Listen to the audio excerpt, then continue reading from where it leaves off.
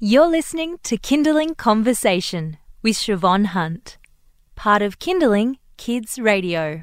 As parents of young children, chances are you were crashed out on the lounge in a half-doze while the budget was being dissected last night. Never fear, we'll break down what the budget means for you right now with Nicole Lessio, who's the Acting Executive Director of the Parenthood. Nicole, welcome. Thanks, Siobhan. How are you going? Let's go through the main areas that concern parents. If we could, I'd like to start with the not-so-good news and end on a high. So, firstly, I suppose an area that's a bit confusing. Do we know what's happening with the home doctor service? We don't, no. Unfortunately, we haven't got any information on the home doctor service. We had some Medicare announcements in the budget. Home doctors was not one of them. So while it's still under review, we just don't know where the government's going to land on that one. So I think there's an opportunity for us to all tell our MPs and senators how important it is to us. There was a lot of information about what was going to happen with the early learning sector. What was the outcome last night with the final budget? So we've heard, obviously, last parliamentary sitting, the childcare reform changes went through, which was, for a lot of people, a great relief. Will be coming in July 2018. But unfortunately, in the early learning sector, kindy funding in this budget has only been extended for 1 year. So it was going to cut off on December 31 this year, and it's now funded until December 31, 2018. Minister Birmingham said that's, guaranteed kindy funding, and we kind of think that 1 year is more like a warranty that you get on your toaster rather than a guarantee. So we think that they've got some work to do there. And to give us some certainty as parents, right? So if you've got a little one now, you want to know before they start school that you can afford early learning. Exactly, and the mad thing is, if you've got, if you happen to have twins who are born either side of the cut-off date, one before midnight, one after midnight, what's happening with funding for one of them perhaps, and the other one you still don't. So I think that's a little bit mad. When it comes to education, we need certainty, the sector needs certainty, and parents need certainty. So we're hoping to get Minister Birmingham to commit to more than just 1 year. And what does the budget have to do with vaccinations across the country? That's a really interesting one. The vaccinations, obviously, there's a lot of misinformation around vaccinations, and people have been choosing not to vaccinate their children.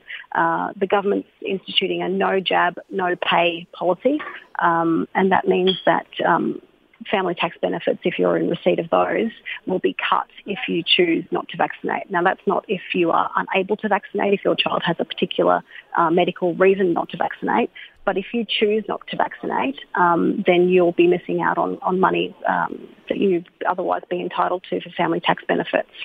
They're also wanting to get targeted education campaigns out to those who are actually making that choice, combating those myths around vaccination and hopefully lifting vaccination rates to protect us and all our kids. Speaking of health, the Medicare freeze will be lifted. What does that actually mean? Yeah, that's one of the good news items that came out of the budget last night, Siobhan. The Medicare the Medicare rebate has been frozen.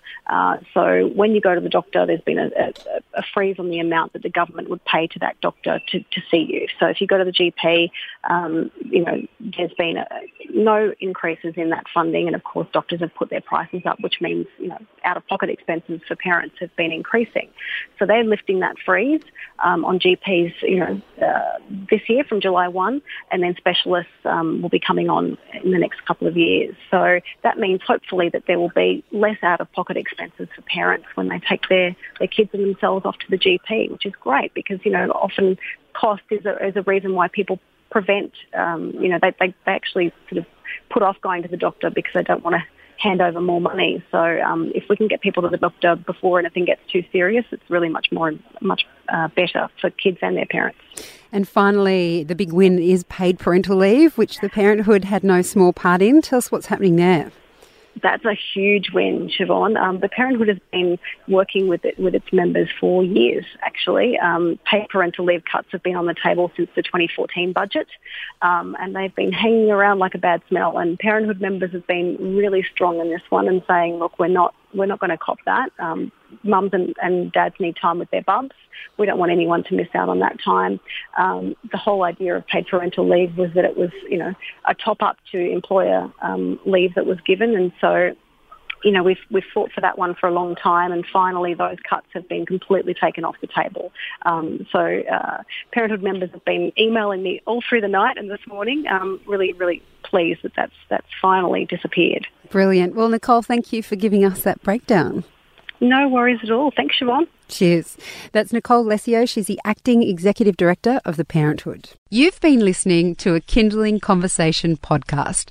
We'd like to reach as many parents as possible, and you can help us by giving us a review wherever you downloaded this episode. It means that more people can find us. I'm Siobhan Hunt. See you next time.